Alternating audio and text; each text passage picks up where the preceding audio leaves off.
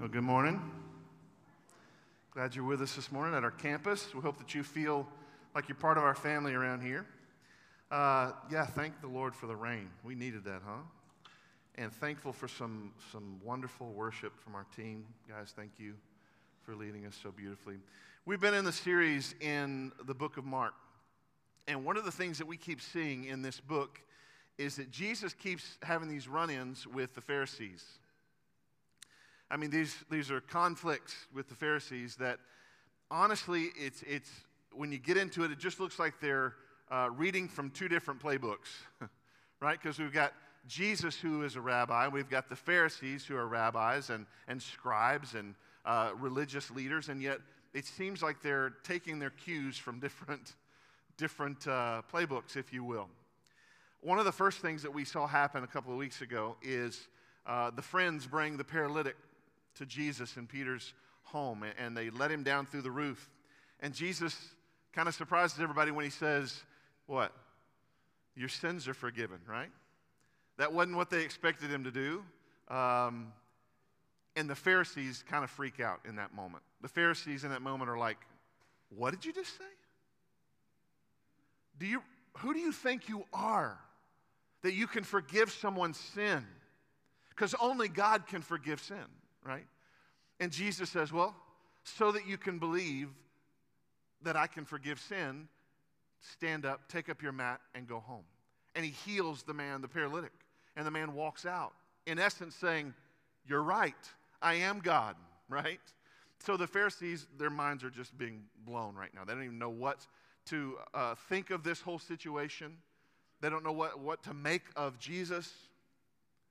A little bit later, we see Jesus out for a stroll, maybe spending time with the Father near the sea. So beautiful around Galilee. But somewhere around this time, he comes across the tax collector's booth, and in that is Levi. We know him as Matthew. And he is the scum of the earth to the people in Capernaum and Israel, for that matter. I mean, he's a traitor to their race and their religion. He's not a good person. He's not a good person, and yet Jesus somehow says to the tax collector, Levi, follow me. Again, the Pharisees' minds are going, what? First you say you're God, and now you're calling these people? What are you doing? And to sort of add insult to injury, then Jesus goes to Levi's home, and there's a huge feast and a huge party, and the Pharisees standing outside with their robes. You know, you can just see them standing there and making their judgment. And Jesus is having a feast with, it says, many tax collectors and many sinners and his disciples, the ones that he had so far called. And they send a question, why are you eating with tax collectors and sinners? And Jesus makes it real clear. I didn't come for the well, I've come for the sick. They're the ones that need healing. I didn't come for the righteous, I've come for sinners. Now, see, the sad reality is the Pharisees didn't see themselves in that category of sinners. And it could be that some of us today may not see ourselves in a category of sinners, but can I tell you the truth this morning? You are. You are a sinner. Every one of us has fallen short of God's mark, right? The wages of our sin, all of our sin, is death, the Bible says. But the gift of God is his grace, salvation in Jesus alone. So they didn't see that. They saw themselves as the religious ones, the ones who were keeping what they thought were their rules. And they were holding everybody else to this certain standard that they themselves weren't even willing to keep. And so when Jesus says, no, I've come to call sinners, what he's saying is, I've come to call all of you. The ones who think you're sinners and the ones who don't. You're all sinners. And the reality is, to know Jesus, you have to understand that. You have to come to a truth realization, an awareness of, I am broken. I have missed the mark. I have to humble myself before a holy God, because if I don't, I'm going to spend all of eternity in hell, because that's what I deserve. And we humble ourselves before a holy God, and we accept this gift of salvation and forgiveness from Jesus. And of course, Jesus is saying, if you can't hear that, Pharisee, if you can't understand that, if you can't humble yourself, then you'll never get it. And sadly, many of them did not get it. Some of them did, but many did not. Clearly, Jesus is kind of following some rules from a different playbook, if you will, it seems like. Today, we're going to see another run-in with the Pharisees, another conflict. And this text that we're going to look at today is not as easy to understand and to dig out, but we're going to do our best and talk through this. But I believe it has a beautiful message if we can wrap our brains around it. We're going to ask the Lord to help us with that in just a moment.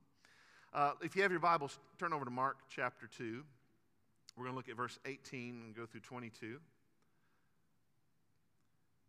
And it says this, "Now John's disciples," speaking of John the Baptist, "now John's disciples and the Pharisees were fasting.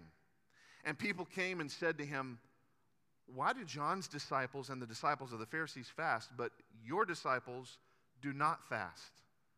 Jesus said to them, 'Can the wedding guests fast while the bridegroom is with them? As long as they have the bridegroom with them, they cannot fast. The days will come when the bridegroom is taken away from them, and they will fast in that day. No one sews a piece of unshrunk cloth on an old garment. If he does, the patch tears away from it, and the new from the old, and a worse tear is made. And no one puts new wine into old wineskins. If he does, the wine will burst the skins, and the wine is destroyed, and so are the skins. But new wine is for fresh wineskins.'" Pray with me this morning, would you, Father? God, thank you for the privilege to be with the family of families, the church. God, thank you so much for the privilege that we have in this country to worship freely, for the privilege that we have health in our bodies and an ability to be here together, to lift up your name, to submit ourselves, our lives to one another and to the truth of your word and say, God, make me who you would make me, Lord. Whatever you want me to be, I surrender to you. I'm yours. God, forgive us when we don't do that. Forgive us when we make life about us and we try to add you, Jesus, to the mess of our lives. Forgive us, God. May we make you Lord of all and surrender all that we are to you. Lord, I pray that by the power of your Holy Spirit, you would lead us to all truth today. All that you want us to see and understand from this text, I pray that you'd open our minds and hearts by the power of the Holy Spirit today. That you would increase in this time, that I would decrease, Lord. That you would move among us, that you would draw us by that same Spirit, and that you would give us courage to be obedient, to be who you've called us to be. In the name of Jesus, we pray it. Amen. This story of Jesus calling Matthew, Levi, is a story that you see, I mentioned this last week, it's a story we see in all three synoptic gospels. That's Matthew, Mark, and Luke, okay? Basically what that means is the synopsis of the similar story told by three different authors. It's told in every single one. And what's interesting is our text today is accompanied in that story in each of those first three gospels. What that means is it probably went together. This moment, this question probably went together with the feast at Levi's house, okay? So it's important for us to remember that and think about that. So here's Jesus has been, to get our minds kind of back in that setting. He's at the party. The Bible says he's reclined with his friends. He's enjoying himself. And here come the Pharisees asking questions. Why would you be with these people, right? Now, it's important also as we look at this text today, we remember the Pharisees, they had their own set of rules. They had their own set of traditions, if you would. These are extra biblical traditions. These are not things from God's word.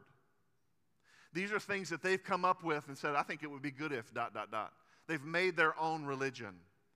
It is a false religion. Make no mistake here. This is not men who are just upholding the law of God. No, they've made their own law of men. And this is why Jesus gets so angry and frustrated with these people. He calls them whitewashed tombs. You're dead on the inside, and you're following man-made religion, not God's religion, not the Word of God. So they had their own set of rules and traditions. And the reason they had these is to make themselves look better, more religious, more holy, and even worse. They did these things and put these traditions on people so that they would try and earn righteousness.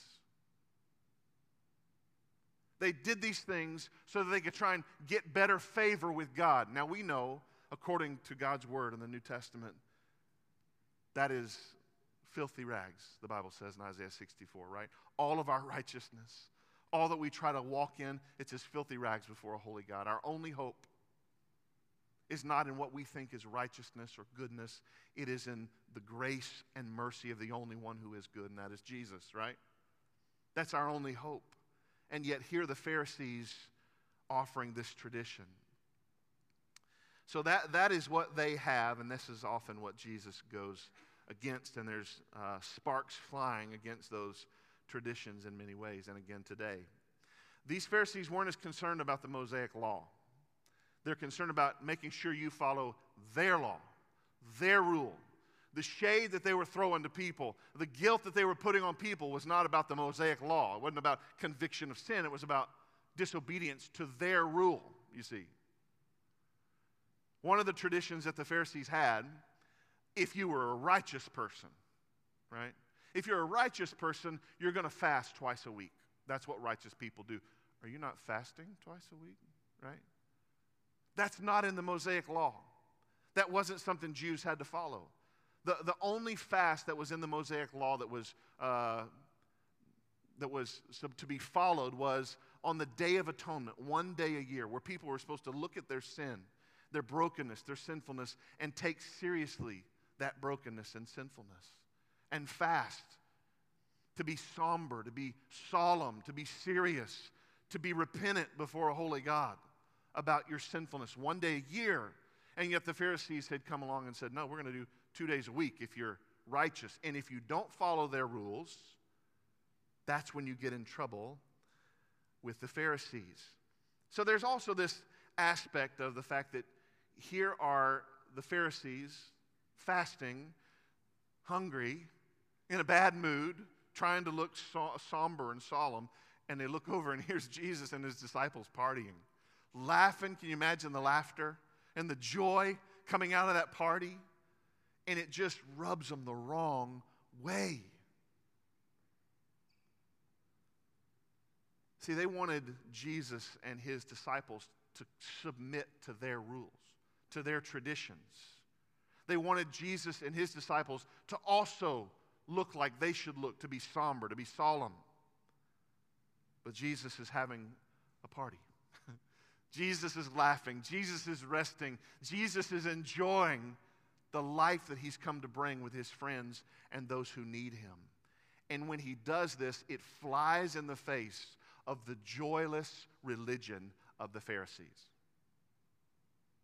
Think about it. They're going, what is this? What is this laughter? What is this joy? They had turned God's people and the expectations of God's people into this dry and broken and somber, depressed, hungry people for no reason. Verse 18, let's begin to break this text down. Verse 18 says, now John's disciples, like I said, this is John the Baptist he's referring to, Mark is, and the Pharisees were fasting. And people came and said to him, why did John's disciples and the disciples of the Pharisees fast, but your disciples do not fast? So the text this morning opens up with a comparison. All the people we see as religious and see as the religious leaders, they're fasting, but you guys aren't, right? Almost always a bad thing when we start with comparison. But they're beginning this comparison piece. They're fasting and you're not. The Pharisees are seen as righteous. Jesus is doing some amazing things and teaching with authority. But it just didn't make sense. What is this party? What is this joy? Now, I think it's important for us to take a look just at the text and look that John the Baptist had some disciples that had fallen into the suggestions, the religious way of the Pharisees. And if you think about it, you kind of scratch your head and go, what? I mean, wasn't it John the Baptist that saw Jesus and knew Jesus from even when they were both in the womb, right? And moved with joy. Wasn't it John the Baptist that looks at Jesus and says, "Behold the Lamb of God who takes away the sins of the world," right? Wasn't it John the Baptist that baptizes Jesus, and he comes out of the water, and John the Baptist looks into heaven, and God has ripped open the sky, and God the Father says, "This is my Son in whom I'm well pleased," and the Spirit lights on Jesus. This is the most beautiful of commissioning moments. Incredible. So you go, how can John the Baptist's disciples be following the Pharisees' ways and fasting instead of Jesus? Well, there's a couple of different suggestions for this. Number one, John is in prison, and he's been in prison for a little while, and he doesn't have the ability to straighten out his people when they need to be straightened out, right? There's another thing. John preached repentance. John preached a staunch repentance. And so his followers were baptized in that repentance. And it would have been maybe a natural thing for them to go, now that we've repented and we've been baptized, who do we follow that are going to be so staunch in religion? Who would that have been? Pharisees. It would have made sense in some ways to them in their minds to follow who seemed to be the most religious, and that would have been the Pharisees. But the problem is, John's disciples even had fallen into legalism. Last thing about John's disciples is a very interesting passage in Acts chapter 19. Very interesting, where Paul runs into some of John's disciples 30 years after Jesus' ministry here. And 30 years after, they still had not heard of Jesus and his salvation. They're still John's disciples. They're still believing and following in that repentance, but they didn't know that Jesus was Messiah. Jesus was the one John was pointing to and preaching about. So it's possible, and my point is this. Some of John's disciples weren't there the day Jesus was baptized. Maybe they weren't there the day he pointed and said, "Jesus, Lamb of God." Maybe they weren't around, because he would have had thousands that he had baptized over the years that he was there. So there's different reasons why some of John's disciples had fallen into this legalism. But now here is Jesus, and hopefully they will begin to follow him. Let's continue to look at the points we have today. So Jesus begins to respond to some of this comparison. And he wants to bring attention to these questions. And the first thing I want to mention this morning is that Jesus is going to bring some clarity from fasting versus celebration. Jesus says this in verse 19. Can the wedding guests fast while the bridegroom is with them? As long as they have the bridegroom with them, they cannot fast. Right? Here Jesus is referring to himself as the bridegroom. Right? This is a picture of Jesus as Messiah. So as he even mentions that, what I love about Jesus, he just continues to drop these massive hints, right? Come on, guys. The bridegroom's here. Is that doing anything for you? No? Okay. Well, great. They just miss it. They keep missing it over and over and over and over again. But it's a picture of Jesus as Messiah. So he's referring to this wedding piece. Is there a wedding going on that we don't see? Well, it's important for us to understand what a Jewish wedding in this ancient time period would have looked like. A traditional Jewish wedding in the ancient world would have lasted for a whole week, 7 days. And what's so cool about this Jewish traditional wedding, not only does it last 7 days for the bride and groom and for the wedding party, but even the bride and groom might even wear crowns. I think that's kind of interesting. They're reminiscent of royalty. And what's cool is, during those 7 days, they just partied for 7 days. They just enjoyed one another. They laughed, had a blast for 7 days continually. They were even, as Jews, they were even let off of some of their responsibilities as Jews so that they could focus on the feast. Isn't that interesting? So here's Jesus saying, listen, the bridegroom is here. You don't fast at a wedding. I just kept thinking about my continual struggle with weight, and I'm dieting almost every other day. That's my problem. It's the days in between that I'm not that get me, see. But I'm dieting all the time, but especially like, okay, if we're going to go on vacation, I'm not going to go diet. We're going to a wedding, we're going to make some good cake at the wedding, right? It's that kind of a concept. It's like, it's time to party. It's not time to fast. Because when you fast, the expectation is to mourn over your sin, to mourn over your brokenness, to mourn over what you're consider yourself in view of a holy God. That's what we do when we fast. And Jesus is saying, this isn't a time for a fast. This is a time for joy.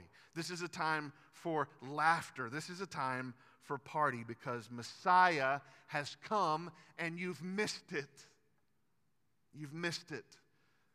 I like the way John MacArthur puts it in this commentary. He says, they were mourning when they should have been rejoicing because they had rejected Jesus, the Savior, and clung to their own rules and regulations to earn salvation. They had nothing in common with Him. They were consumed with self-righteousness. He preached divine grace. They denied they were sinners. He preached repentance from sin. They were proud of their religiosity. He preached humility. They embraced external ceremony and tradition. He preached a transformed heart. They loved the applause of men. He offered the approval of God. They had dead ritual. He offered a dynamic relationship. They promoted a system. He provided salvation. You see the difference? There's two different teams, if you will. Two different streams. One about providing for yourself in your own self-righteousness, which can't be done. And one about the righteousness that Jesus provides through the gospel. Jesus is saying this is appropriate that we're at a party because it's time to feast. Messiah has come. You know, I was just thinking about this. As believers, we're not only invited to the wedding, friends, we are the bride.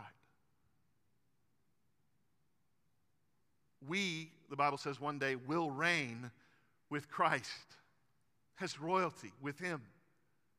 I love the little image of the crowns on their heads. All this foreshadowing of what Christ is making His bride. And yet sometimes we walk into God's gathering with His people. We walk into meetings and everything, and we're just struggling, aren't we? Listen, not to say that Christians don't face difficult things. We do. Not to say that Christians don't face difficult days of brokenness and heartache. And we see that in the Psalms, and David plays that out with conviction. But the underlying reality of a believer's life ought to be joy. It ought to be joy. In fact, one of the things Mark is doing as he writes this about the bridegroom is to remind the persecuted believers of Rome and how persecuted they were, running to catacombs, living in graves.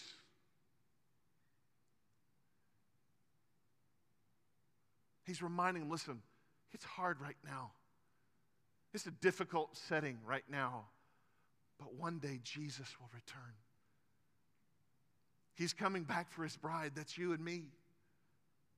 We should be a people full of joy. We have a reason to sing.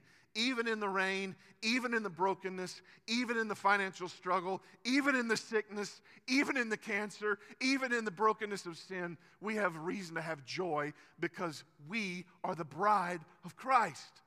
Hallelujah. Here's the second thought this morning. Jesus says they will fast. An important moment right here. This is the first moment that we see Jesus give a prophecy of His own death and crucifixion. Verse 20, Jesus says, the days will come when the bridegroom is taken away from them. And then they will fast in that day. The Greek word here for taken away is like a sudden, violent taking away. Jesus is referring to what's coming in His own death. Jesus is alluding to His death. And he says, when they take me away, they will be sad, I promise you. They will be somber. They will be hungry because they won't feel like eating. They won't eat. They'll fast. There will come a day in violence that I'll be taken from them. Jesus, in all these kind of analogies, whether it be the wedding and the bridegroom or these others that we're about to look at, sometimes you have to hear the parable of Jesus or the example that Jesus is giving, the metaphor, and we have to go a little deeper, don't we? To really understand. And that's what today is about. I think the Pharisees stood there going, there's a wedding? Right? It's like, shoo. But I don't think they got it. Yet he's making a statement, a very important one, in the same way as he alludes to his death and his crucifixion. They probably didn't get it, right? But it means something. There is meaning in what Jesus is saying, and it's a very important meaning. Jesus is referring not only to his death, but the fact that his death will be the new covenant in his blood. Talk about a huge theme, right? I mean, huge, so big, they can't get it. What is the old covenant? It's the law of God. It's the Mosaic law. It's the rules of the Old Testament, the Mosaic first covenant that God made with his people. And here Jesus is alluding to the fact that when he dies on a cross and his blood is shed on that cross, he makes a new covenant. One that is not based on rules that you follow, but a Savior that followed them and died for you. His blood covering us is the new covenant of God. So his comment here begins to help us understand what he's about to say in these next analogies. As he alludes to his death and the new covenant, then think of that way as we talk about this last idea, which is the old versus the new. Look at verse 21. He says, no one sews a piece of unshrunk cloth to an old garment. If he does, the patch tears away from it, the new from the old, and a worse tear is made. And no one puts new wine into old wineskins. If he does, the wine will burst the skins, and the wine is destroyed, and so are the skins. But new wine is for fresh skins. Now, some of us kind of read through that and we go, oh, okay. I'm not sure how many people even still sew anymore. A few people, maybe. But you're probably not working on your own wine in a wineskin. These are not things that we're up on, so to speak. These are analogies that would have made sense in that day because they were done every day.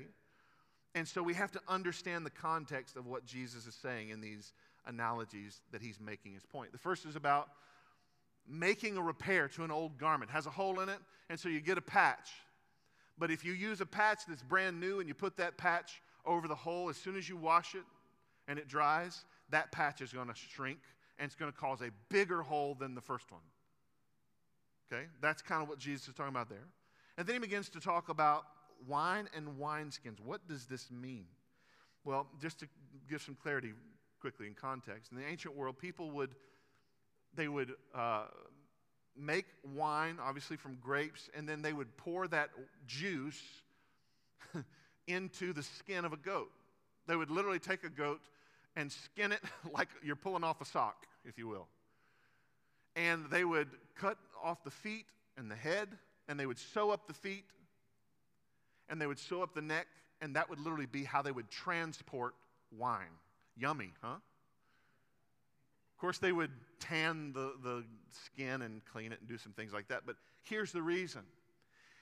When the juice begins to ferment and begins to make alcohol, as it does, it expands. And if it's a new skin, then that skin will expand with those gases in that fermentation process.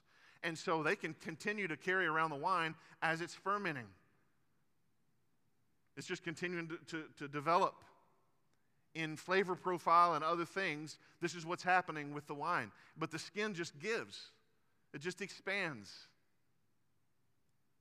But if you take new wine and you put it in an old skin that's been used before and doesn't have give anymore, it has no elasticity anymore, then when the gases begin to ferment, it'll just burst that skin. And Jesus says you'll waste the wine and you'll waste the skin. That's what he's trying to explain. He gives this in his very last statement in the text. He says, new wine is for fresh wineskins. Again, I think the Pharisees and probably his disciples, most of them are going,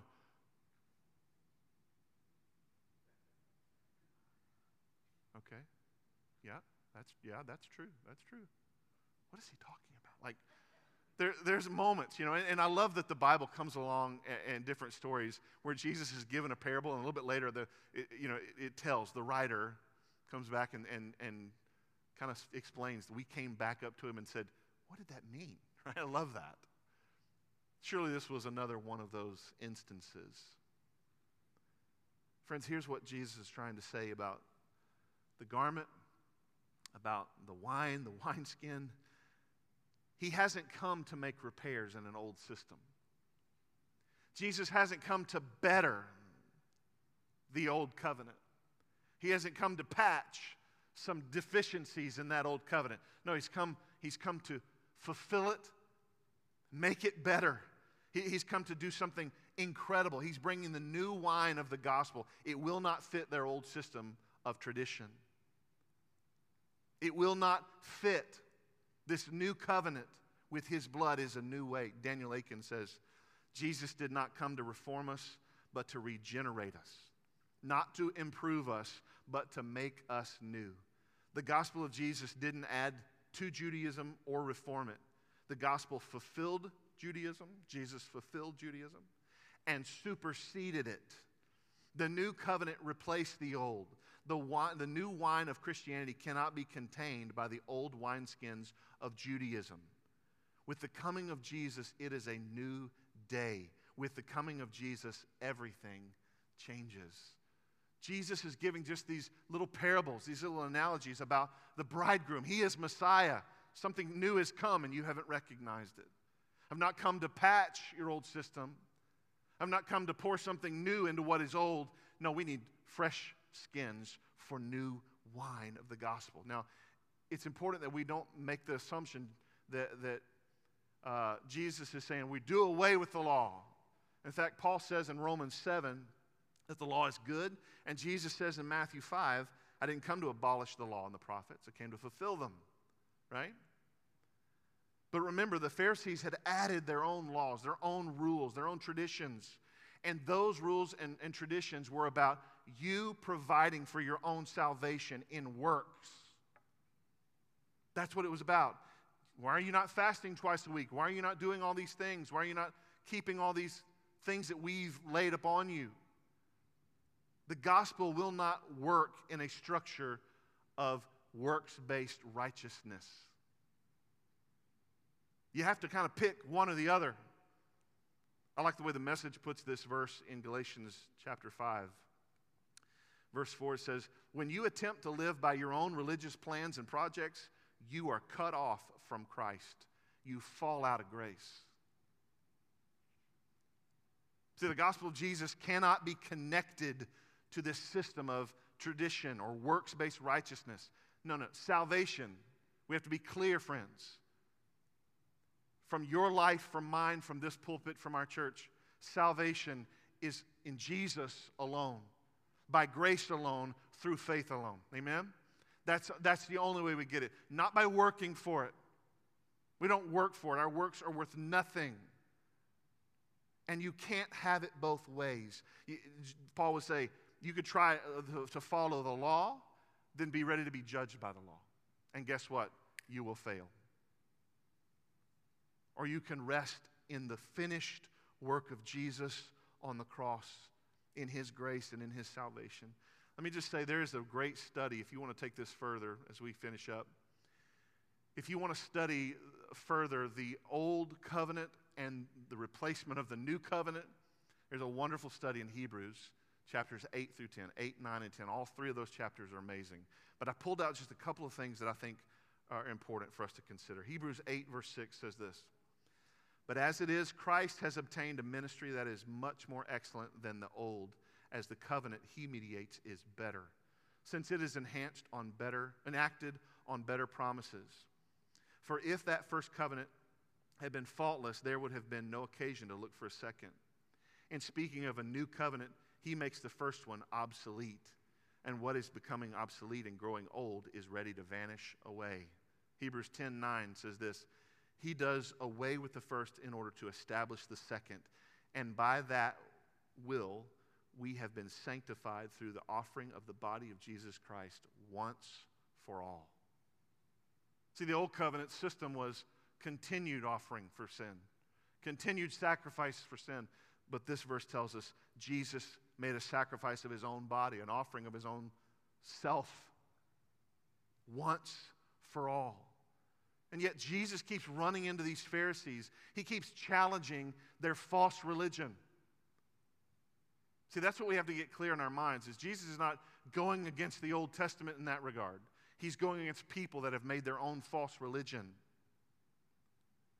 The reality is the Pharisees were the old wineskins. Everything about the Pharisees, the scribes, were the old wineskins. Jesus offered life and grace to all who would believe. I love the way Paul talks about the old and the new in 2 Corinthians 5:17 as I wrap up. It says this, therefore, if anyone is in Christ, and pay attention to the specifics of this. Therefore, this is a major statement Paul is making. If anyone is in Christ, do you want to know if you're in Christ this morning? I'd like to know. I believe I am. But here's a way you can know. If anyone is in Christ, he is a new creation. The old has passed away. Behold, the new has come. If you know Jesus as your Savior this morning, we won't be able to just add Jesus to an old life of compromise. We do that all the time, don't we? You might tell your friend, yeah, I'm starting to go to church now. I'm a Christian now. And they're going, you're at the club with me. That doesn't make sense. Well, I'm going to church tomorrow. Right? We do these things that have inconsistency that make no sense. We try to live out of an old life. And Jesus is saying, no, I've come to do away with the old and make you new. And yet we keep trying to go back over to the old. The old has passed away. The new has come. If Jesus is the Lord of your life, the old has passed away. Behold, the new has come. Has the new come in your life? Are you still holding on to the old? Doesn't mean we don't make mistakes. Doesn't mean that we don't have tendencies or struggles. But as a belief system, as the whole of who we are, Christ is making us new. We're not the same people. He didn't come to better us. He didn't come to patch. He didn't come to do something to just make it a little easier. No, He came to make us new. That means start over. If He's the Lord of your life, then everything has changed. If He's the Lord of your life, has everything changed? He won't take second place. Jesus will not take second place. And all you'll get, if He's not number one, is a tired, dead religion. You'll just keep trying to do some religious things, but He won't be Lord. Is Jesus the Lord of your life? Friends, I want to mention one last thing before we go. I think there's one other element that is important to be spoken from our church, from this pulpit, and from your lives, and that is that this text also speaks to the exclusivity of the gospel.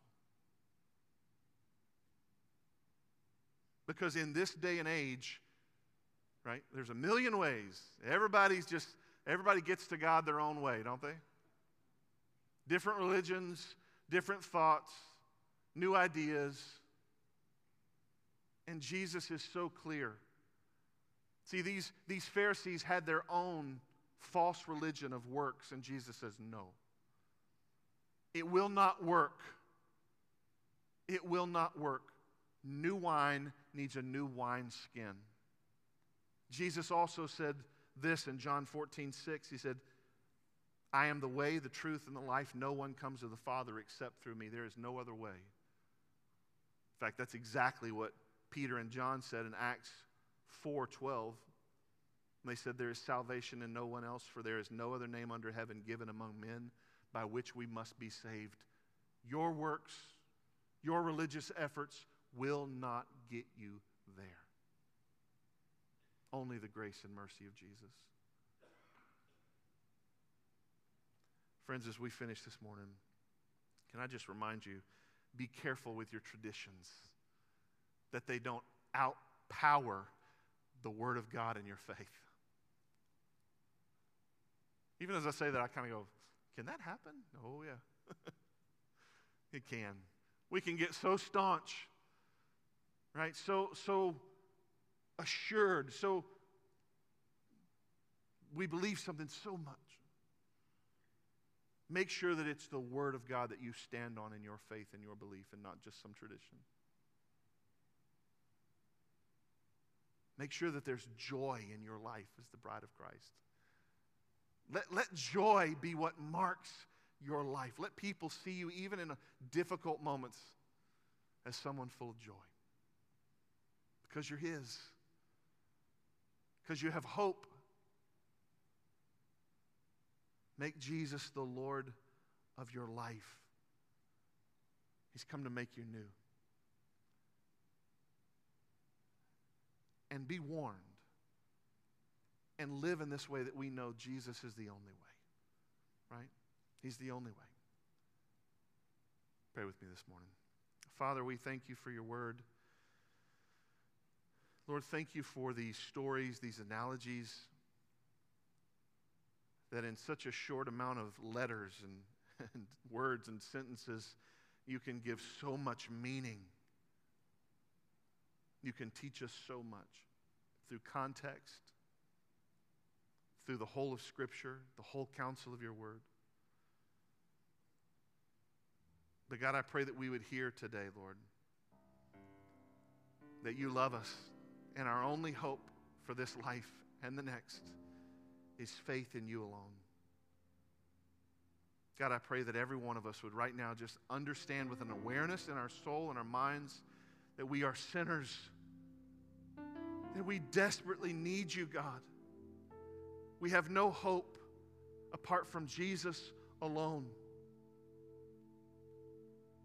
And that when you came and you said you've come so that sinners would repent, Lord, may that be who we are, a repenting church full of sinners who've been made whole by your grace and salvation. Sinners to saints, worshiping you with joy, worshiping you, Lord, with the clarity of the gospel, that Jesus is the only way, that you are our Lord, and we will serve you unswervingly because our hope is in you and you alone. Father God, may we know your word. May we learn it more. May we take time to invest in how we understand it. May we understand that you've called us to be missionaries to this world. And God, may you put a desire in our hearts to know what that means and how to be fruitful as missionaries. And God, even as we offer opportunities like Equip in just a few minutes, and we talk about the power of prayer, God, I pray that your people would see a need to understand that more, and that they would be drawn to learn about that, God, together in Equip, and that you would use us for your glory in this city. God, we love you. We love you. May you give us joy today, no matter what we're facing, because of Jesus. Our only hope is in him. It's in your precious name we pray. Amen.